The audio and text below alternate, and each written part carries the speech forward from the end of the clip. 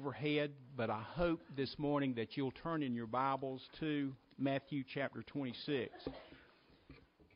And I pray that you will take time in the privacy of your home or wherever you do your daily devotions to read this passage of Scripture again with a sense of revival coming to our church and to my life and your life as we surrender to the Father's will. Let's pray before I read these verses before we get started. Heavenly Father, Lord, I am so grateful that this service is not dependent upon our wisdom and our knowledge and our talents, but, Lord, upon the presence of your Holy Spirit and proclaiming your word in power and in love. And, Father, I just pray that you would take this story, the account of your son's struggle in Gethsemane, to surrender completely and totally to your will. Lord, take these words and, Father, help us to surrender ourselves and to surrender this church to your will. God, I just pray that, Lord, I would be silent and you would speak through me. I pray, Father, that we would focus upon the Word of God and let the Holy Spirit challenge our hearts to see if, like the disciples, we are asleep and making false professions of following the Lord, and you would awaken us to be willing to ask that just as your Son did, that not our will but your will be done in our lives and in the life of this church. Father, we pray that you'll send revival, not just next week, but, Lord, you will revive us. That there'll be a new activity of your Spirit within our hearts and lives and within this church. There'll be a new desire, Lord, to serve you. And, Father, that you will bring more people into your kingdom through our witness and our ministry, not for our glory, but for yours. Father, please speak in these moments. May we allow you to take your word and speak to our hearts and minds. We ask in Christ's name. Amen. Follow with me as I read Matthew chapter 26, verses 36 to 44. Then Jesus went with them to a place called Gethsemane, and he said to his disciples, "Sit here while I go yonder and pray." And taking with him Peter and the two sons of Zebedee, he began to be sorrowful and troubled. Then he said to them, "My soul is very sorrowful, even to death. Remain here and watch with me." And going a little farther, he fell on his face and prayed, "My Father, if it be possible, let this cup pass from me. Nevertheless, not as I will, but as thou wilt." And he came to the disciples and found them sleeping, and he said to Peter, "So why could you not watch with me 1 hour? Watch and pray that you may not enter into temptation. The spirit indeed is willing, but the flesh is weak." Again, for the second time, he went away and prayed, "My Father, if this cannot pass unless I drink it, thy will be done." And again he came and found them sleeping, for their eyes were heavy. So leaving them again, he went away and prayed for the third time, saying the same words. In the last 4 messages, we have been talking about revival. We have found that there are 5 keys to revival. The first 3 messages were about these 5 keys, and this is going to be a brief summary, okay? Key number 1, and these first 4 were found in 2 Chronicles chapter 7, verse 14. And this is what God told Solomon, and this is God's word to you and I. When the people of God humble themselves, when they pray, when they seek God's face and turn from their wicked ways, God sends healing. God sends revival. And a 5th thing that we found out, one of the keys in having revival, is found in Nehemiah chapter 8. After the people had sinned against God and the judgment of God had fallen upon them and they were taken into Babylon for 70 years, God caused them to return to the land, and they found the law of Moses again, and they turned again to the Word of God. Revival comes when we turn to the Word of God again. And revival also will come when we begin to follow the example and the teachings of Jesus. Last Sunday, we pointed out that our Savior must become the pattern for our lives. And when He is the pattern for our lives, not only does revival come, but people will recognize that we have been with Jesus. And again, remember, that was said of the early church in Acts chapter 4. In Mark chapter 1, we studied about how when we have the compassion of Jesus Christ, then revival will come.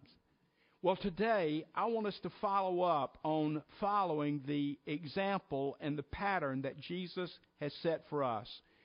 When revival comes, you and I as individual believers and as the church will follow the example of Christ, surrendering to the will of God. And folks, this morning, I think that this is going to be one of the most important messages, not because I'm standing before you, but because we're looking at one of the most important moments in the life and ministry of Jesus. And I want us to look closely at Jesus' moments in Gethsemane. And folks, I want to point something out. This story is so important because all four gospel writers tell us about this event. And I want to point out those four passages of Scripture, and if you don't have time to jot them down again, if you'll call Fran during the week, and she'll give them to you, okay? But I want to point something out. Each one of the gospel writers gives us a little bit more information about what happened in those moments. Matthew 26, verse 36 to 46 that we've read. Mark chapter 14, verses 32 to 42. Luke chapter 22, verses 40 to 46. And John's Gospel, chapter 18, verse 1 and 2. And I'll point something out. In Matthew, Mark, and Luke, each one of those writers go into great detail. In John 18, John only mentions briefly Gethsemane as a place that Jesus often met with His disciples. And it was known that Jesus would so often go there. It was a place of retreat. It also was a place that Jesus prayed. And remember that it is here that Judas would bring the soldiers to arrest the Lord Jesus Christ. Remember again in this passage of Scripture, it is only hours before Jesus will be arrested, to be tried, and to be put to death on the cross. You and I cannot read and study this passage of Scripture without seeing that Jesus' heart had to be heavy. And folks, think about what has just gone on moments prior to this. You remember that Jesus has met with His disciples and they have shared the Lord's Supper together. During the supper, Jesus has pointed out that He will be betrayed by Judas. That betrayal has already been foretold, and it has been planned by Judas and the elders. And within moments, while Jesus is within Gethsemane, the soldiers will come with Judas, and Judas will kiss him to identify that this is Jesus of Nazareth. And folks, even greater than this is the desertion of the disciples and denial by Peter that's already been predicted by Jesus. Although these disciples had said that they would not forsake the Lord, let me read these verses in Matthew 26, verses 30 to 35. And again, this connects all of this together. They've had the Lord's Supper, and Matthew tells us when they had sung a hymn, they went out to the Mount of Olives. Then Jesus said to them, "You will all," underscore all, "you will all fall away because of me this night, for it is written, I will strike the shepherd of the flock, and the sheep will be scattered." And folks, Jesus is literally quoting from one of the Old Testament prophets, Zechariah chapter 13, verse 7. But hallelujah, and I got this in my notes. Listen what he says. Even though his disciples are going to deny him and betray him, he says, but after I am raised. There's no doubt in Jesus' mind that his destination is not just a Roman cross and a tomb, but he will be raised from the dead. But after I am raised up, I will go before you to Galilee. Peter declared to him, though they all fall away because of you, I will never fall away. Jesus said to him, truly I say to you, this very night before the cock crows, you will deny me 3 times. Peter said to him, even if I must die with you, I will not deny you. And listen to the last sentence. And so said all the disciples. Folks, what is this story really about?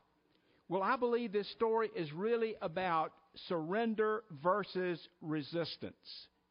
These disciples will resist the will of God, but Jesus will surrender to the will of God. The Son of God is surrendering himself completely to the will of God. The Son of God, who is also a man, is struggling with surrendering to the will of God.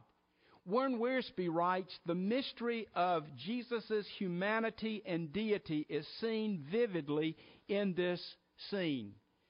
And folks, I believe before we go any farther, we need to ask ourselves and ask our church two questions. Have you and I ever made a first-time surrender of ourselves to God? Now, please listen to what I'm trying to say. Yes, we have asked Jesus to come in our heart and be our Savior. Yes, we have confessed that we are sinners and we want to be freed from sin and the penalty of sin, which is death and hell. But folks, have you and I made a first-time surrender of ourselves to God? And if we have, what kind of surrender was it? Was it an all that we are surrender that Jesus is giving to God the Father right here? Was it a partial surrender where we said, God, there are going to be parts of our lives that we're willing to surrender to you, but there's some things we're not going to surrender to you, and you've just got to keep your hands out of that area of our life.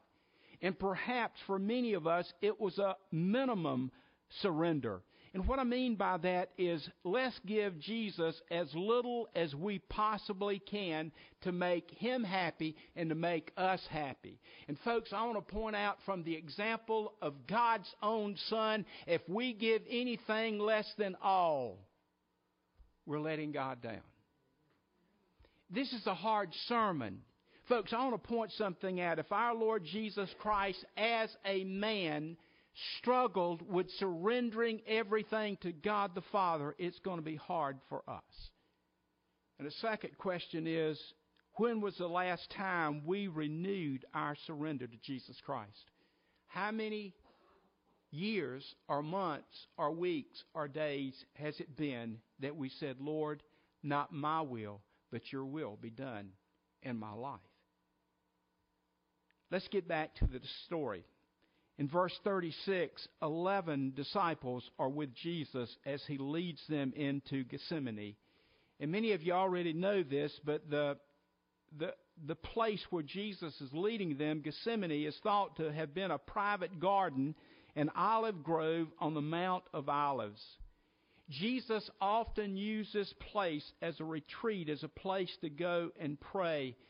Downtime, time to unwind, but time to fellowship with the Father.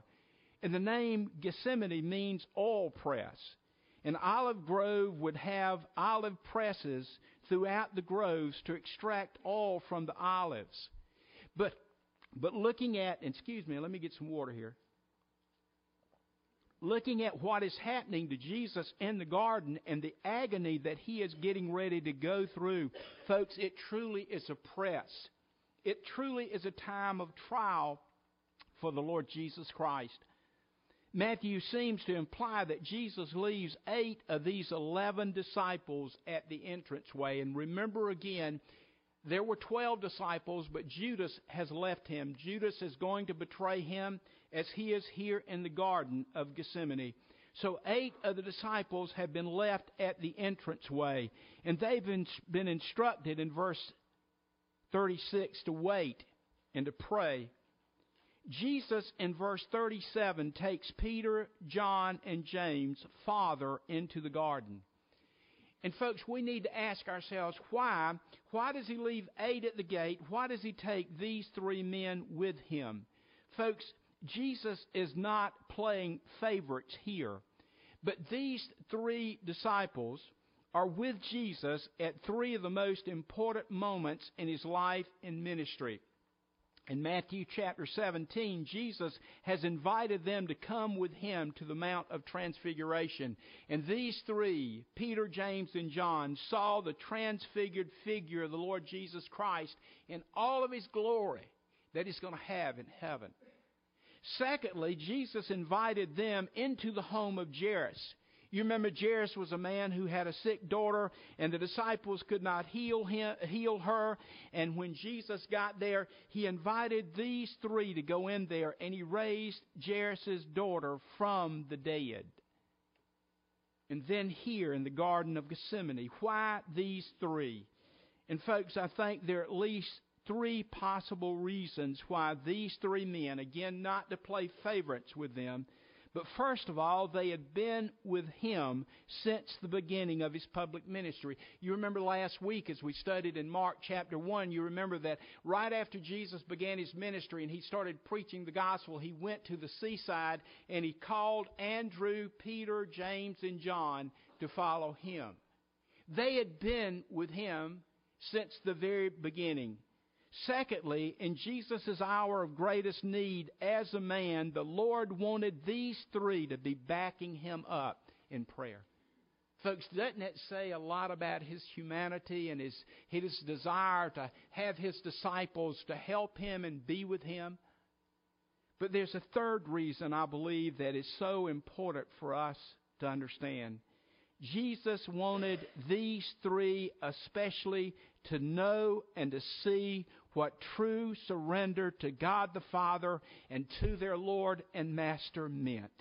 Jesus was preparing their hearts to make a full surrender to the Father.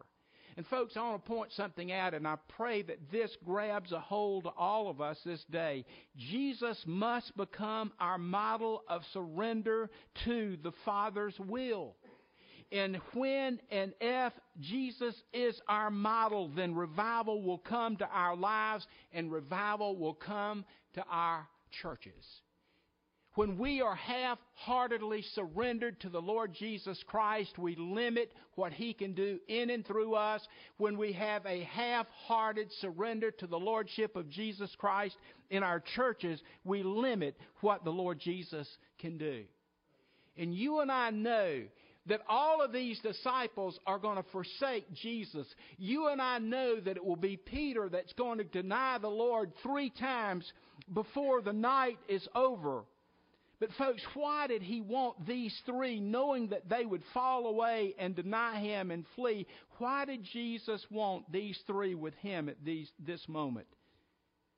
First of all, remember that Peter, the one who had denied the Lord 3 times, on the day of Pentecost, who stands up and preaches under the power of the Holy Spirit, and thousands are saved? It is Peter. Peter had made a change. He no longer wanted to deny the Lord Jesus. He wanted to proclaim Him to all mankind. And Peter surrendered himself fully and totally to the Lord Jesus Christ. Surely he was never able to forget those moments in the garden. And I'm sure that they weren't asleep the whole time. That there were moments when they understood what Jesus was struggling with. So Peter, from denier to great proclaimer, needed to know what full surrender meant. And how about John? Folks, is there any man who could talk about love more than the Apostle John? Is there any man who was given a greater insight into the coming kingdom of God than John? You remember, it is John who is the leader of the churches that is led to exile on the Isle of Patmos, where he receives the revelation from God about what is to come. How could he receive that revelation unless he was completely and totally surrendered to the will of God the Father? And folks, what about James, John's brother? Folks, it's sad to read these verses, but in Acts chapter 12, verses 1 and 2, listen to these verses. Acts 12, 1 and 2. About that time, Herod the king laid violent hands upon some who belonged to the church. And look at this next statement. He killed James, the brother of John, with the sword. King Herod Agrippa I had James killed. And I'm assuming with the sword means that it was a violent death. You and I understand that he had to be so totally surrendered and sold out to the Lord Jesus Christ to give his own life. Folks, do you and I understand what true surrender is all about? In verse 37, Jesus tells his disciples he's become very sorrowful and very heavy. And folks, the Greek words here mean to be grieved or sad to the point of despair. Now, I want to stop just a second. I want you to understand what Matthew is trying to point out here. It is the Son of God who knows he's going to die on the cross and be resurrected from the dead. But it is the man Jesus who became flesh that is agonizing over being completely and totally surrendered to the will of God. And he tells Peter and James and John in verse 38, my soul is exceedingly sorrowful to death. And I'm going to explain that in just a moment, I hope. But he says, watch with me. And if you've got a Bible that has notes down at the bottom, it says, Jesus is saying, keep awake. Keep awake and pray for me. Jesus is saying, understand that I am struggling to do the Father's will. Not only understand that, see that struggle, sense that the tempter is ever seeking to cause me as a man to fear and forsake the will of the Father. And folks, let me tell you something that you and I already know. If we're not completely surrendered to the will of God, it is because the devil himself, the tempter, has tried to discourage us, to make us fearful and forsake the will of the Father. And never forget, from the beginning of his ministry till the end of his ministry, even as he hung on the cross, Satan is trying to get him to forsake the will of the Father. And one great example of that is a crowd who is standing around saying, if you are the Son of God, if you're the Savior of the world, come down from the cross and save yourself. The temptation to be out of the will of God rather than surrender the will of God is going to be something that Satan is going to continually bombard us with. Can I have an amen? Have you been there? Do you know what Jesus is talking about? And folks, I want to tell you something. I've seen it so often happen when people really catch on fire for the Lord. Guess what happens next? We've got a bullseye on us, and Satan will try and pull us away from the Father's will. If a church gets on fire, Satan will try and come into the midst of it and disrupt the work that is going on. Satan is not absent in the Garden of Gethsemane. He is there. And the Savior as a man is battling with this. In verse 39, Jesus goes a little farther, and Matthew tells us that he falls on his face in reverence to the Father, and he prays.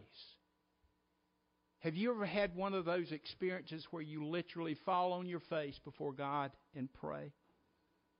Folks, under all the things that Jesus is going through, he reverences the Father.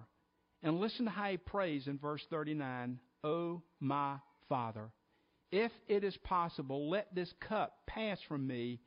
Nevertheless, not as I will, but as thou wilt." Knowing and doing God's will involves a lot of falling on our faces and praying. Would you not agree with that? And if you've tried to be in the center of God's will, you find yourself finding that unless God intervenes and help you, you cannot do what he wants you to do. And folks, I want to point something out, and this is the reason why I wanted you to read the other gospel accounts of this. Even in all the agony that Jesus is enduring, he knows God will still be with him. And in Mark chapter 14, verse 36, he addresses God this way, Abba, Father. Folks, it is a term of endearment. And folks, in our greatest struggle to know and do God's will, he is still the Heavenly Father who wants us to know his love and his presence, and he wants us to know his embrace, even in the midst of the storms that we're in, trying to follow his will. And so Jesus, as a man, knows my struggle, your struggle, and our struggle as a church to surrender to the will of God. And folks, we're so guilty of talking the talk, but not walking the walk. Folks, we're so guilty of being like those disciples who earlier said, Peter said, Lord, even if I've got to die for you, I'll do it. And all the others said, we'll not fall away. How many times have you and I said, Lord, regardless of what comes, I'm going to serve you faithfully. And the next time something comes up that demands that we surrender ourselves completely and totally to the Lord Jesus Christ, and we take up our cross and follow Him daily, what do? We get out of the will of God. But folks, here's something that is very important for us to understand. Jesus is struggling as a man. But even as the man struggling with the will of God, He sets the example for us to say to the Father, not as I will, but as Thou will. And I want to tie these scriptures into this. In Hebrews chapter 4, verses 15 and 16, listen to these verses. For we do not have a high priest who is unable to sympathize with our weaknesses, but one who in every respect has been tempted as we are. Now let me stop right there for just a second. You think it's tough living as a Christian. Our Lord knows that. One of the reasons I believe that Jesus is struggling in Gethsemane is to show you and I that as a man, to be in the center of God's will be a constant battle between our old nature, which is sinful, and our new nature in Christ. But He has been there, and He knows how we feel. But the writer says, yet without sin. He did not sin. He did not fall short. But He knows what it's like to be tempted to abandon the Father's will. Listen to this next verse. Let us then with confidence draw near to the throne of grace that we may receive mercy and find grace to help in time of need. Why was Jesus praying in these moments? He already knew the outcome. Why was He praying? He was praying to show those disciples that even in our weakest moments, we can go to God and ask God to give us strength through prayer. That's why Satan doesn't want us praying. That's one of the reasons God told Solomon, if you want your land healed, if we want revival, we must pray. Back to the story.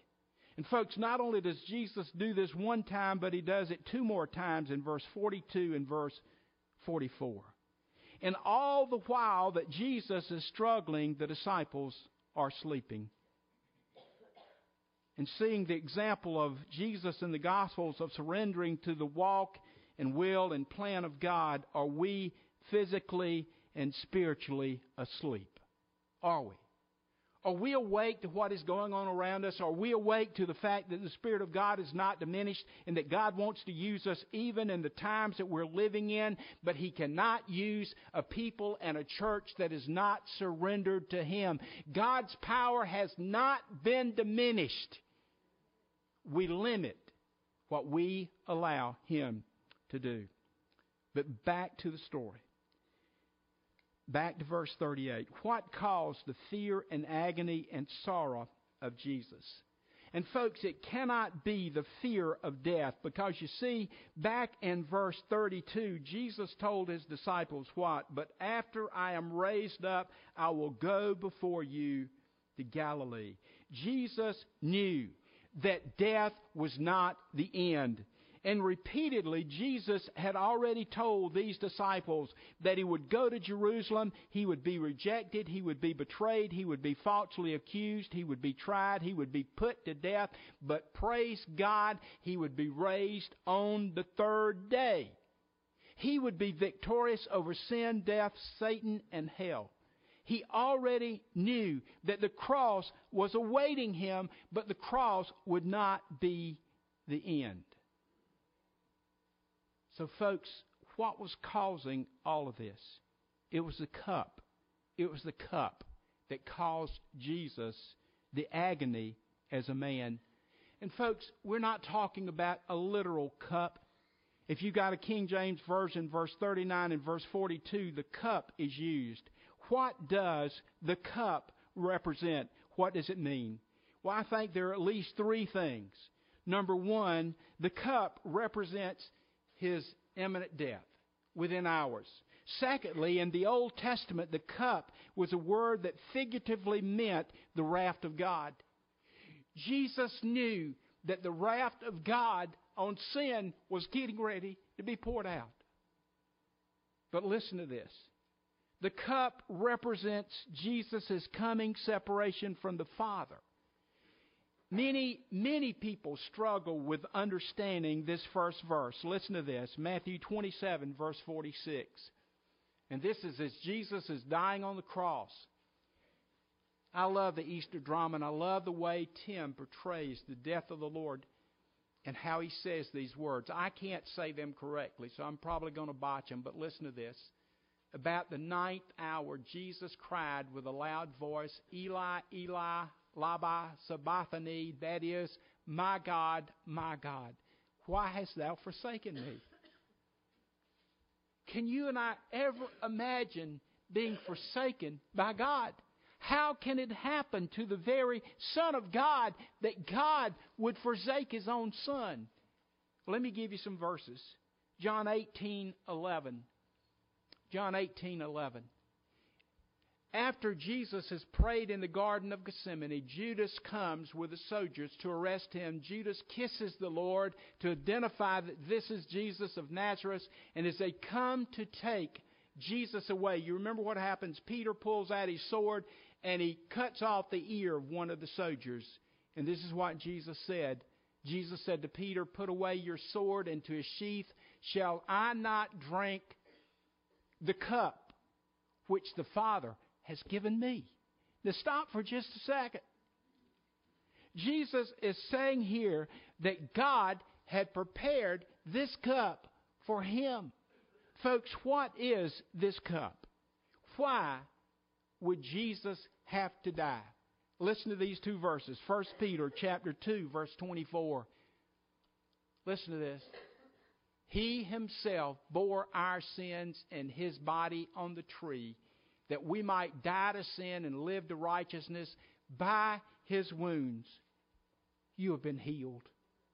And folks, listen to 2 Corinthians chapter 5, verse 21. For our sake, he, who is the he here? It is God the Father. For our sake, God the Father made him who? Jesus the Son. For our sake, God the Father made Jesus the Son to be sin who knew no sin, so that in him we might become the righteousness of God. Folks, can you or I imagine the agony of Jesus on the cross? He is taking the sins of the world upon himself.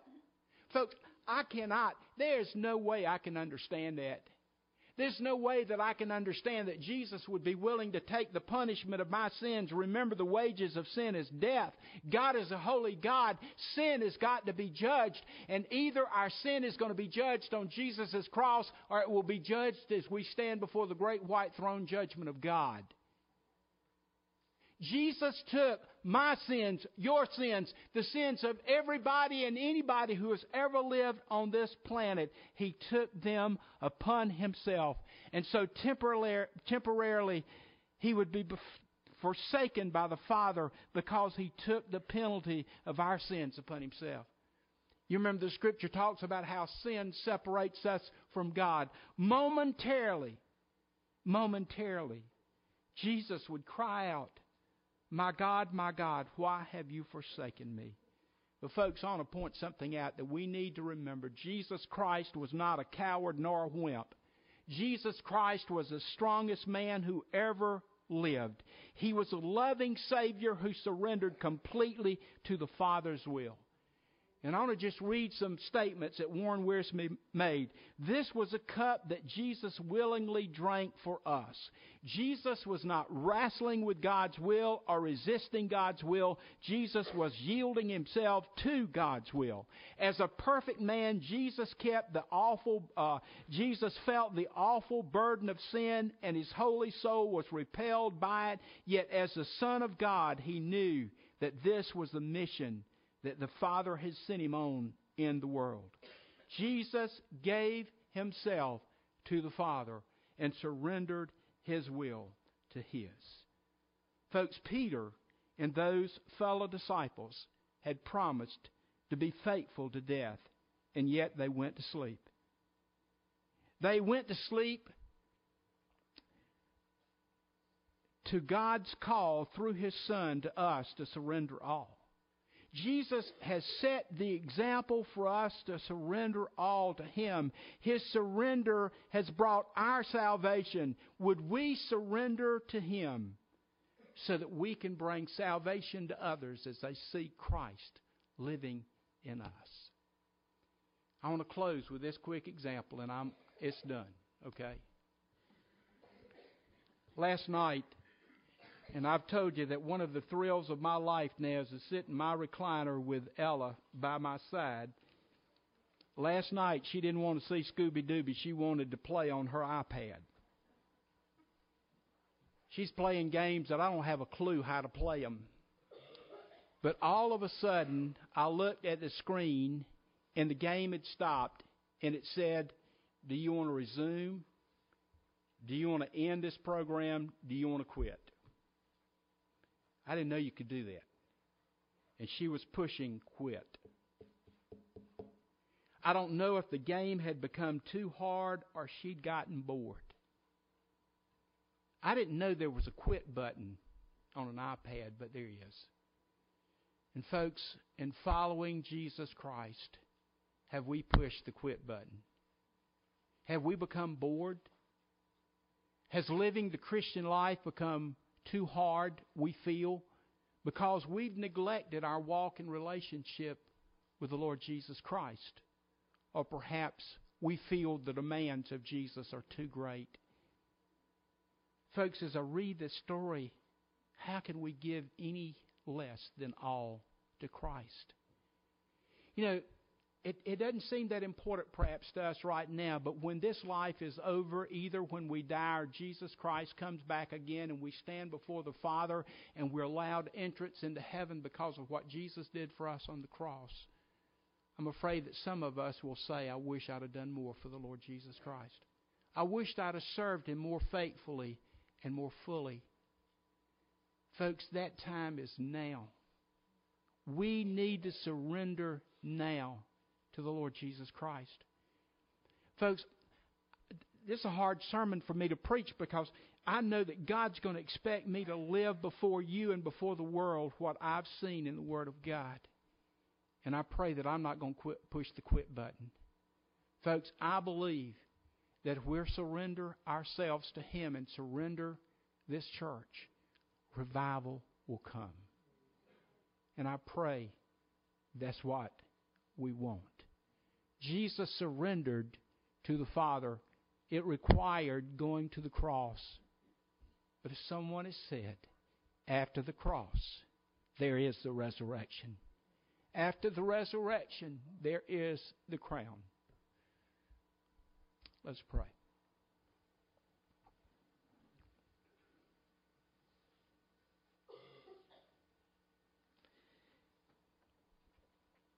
Holy Spirit, I pray that you'll examine all of our hearts as believers. Lord, I thank you that while we were yet sinners, you died for us. And as the old gospel song goes, while you were on the cross, we were on your heart and mind. Thank you, Father, that you sent your Son for us. Thank you, Lord Jesus, that you did not abort the will of God for your life, nor push the quit button, but you surrendered completely to the Father's will, and you became sin for us. In a world that seems to be laughing at Christianity and God and the church and the Word of God, Lord, help us not to deny you, nor forsake you, nor to quit. But Father, help us to surrender not a partial part of who we are or a minimal part, but Lord, help us to surrender all that we are as individual Christians and as a church to you. Father, have your way and your will in these moments of invitation. For I ask in Christ's name. Amen. Our hymn this morning is number 433, I Surrender All. How long has it been since we said, Jesus, not my will, but yours be done? The altar is going to be open this morning. If the Spirit of God moves you, would you make a new commitment, a new surrender? If He doesn't, please don't. But folks, it's time now for the Church of Jesus Christ to stand up and be the real deal. And it's only going to happen when we surrender everything to Him. As we stand together and sing and the Spirit of God moves, would you come?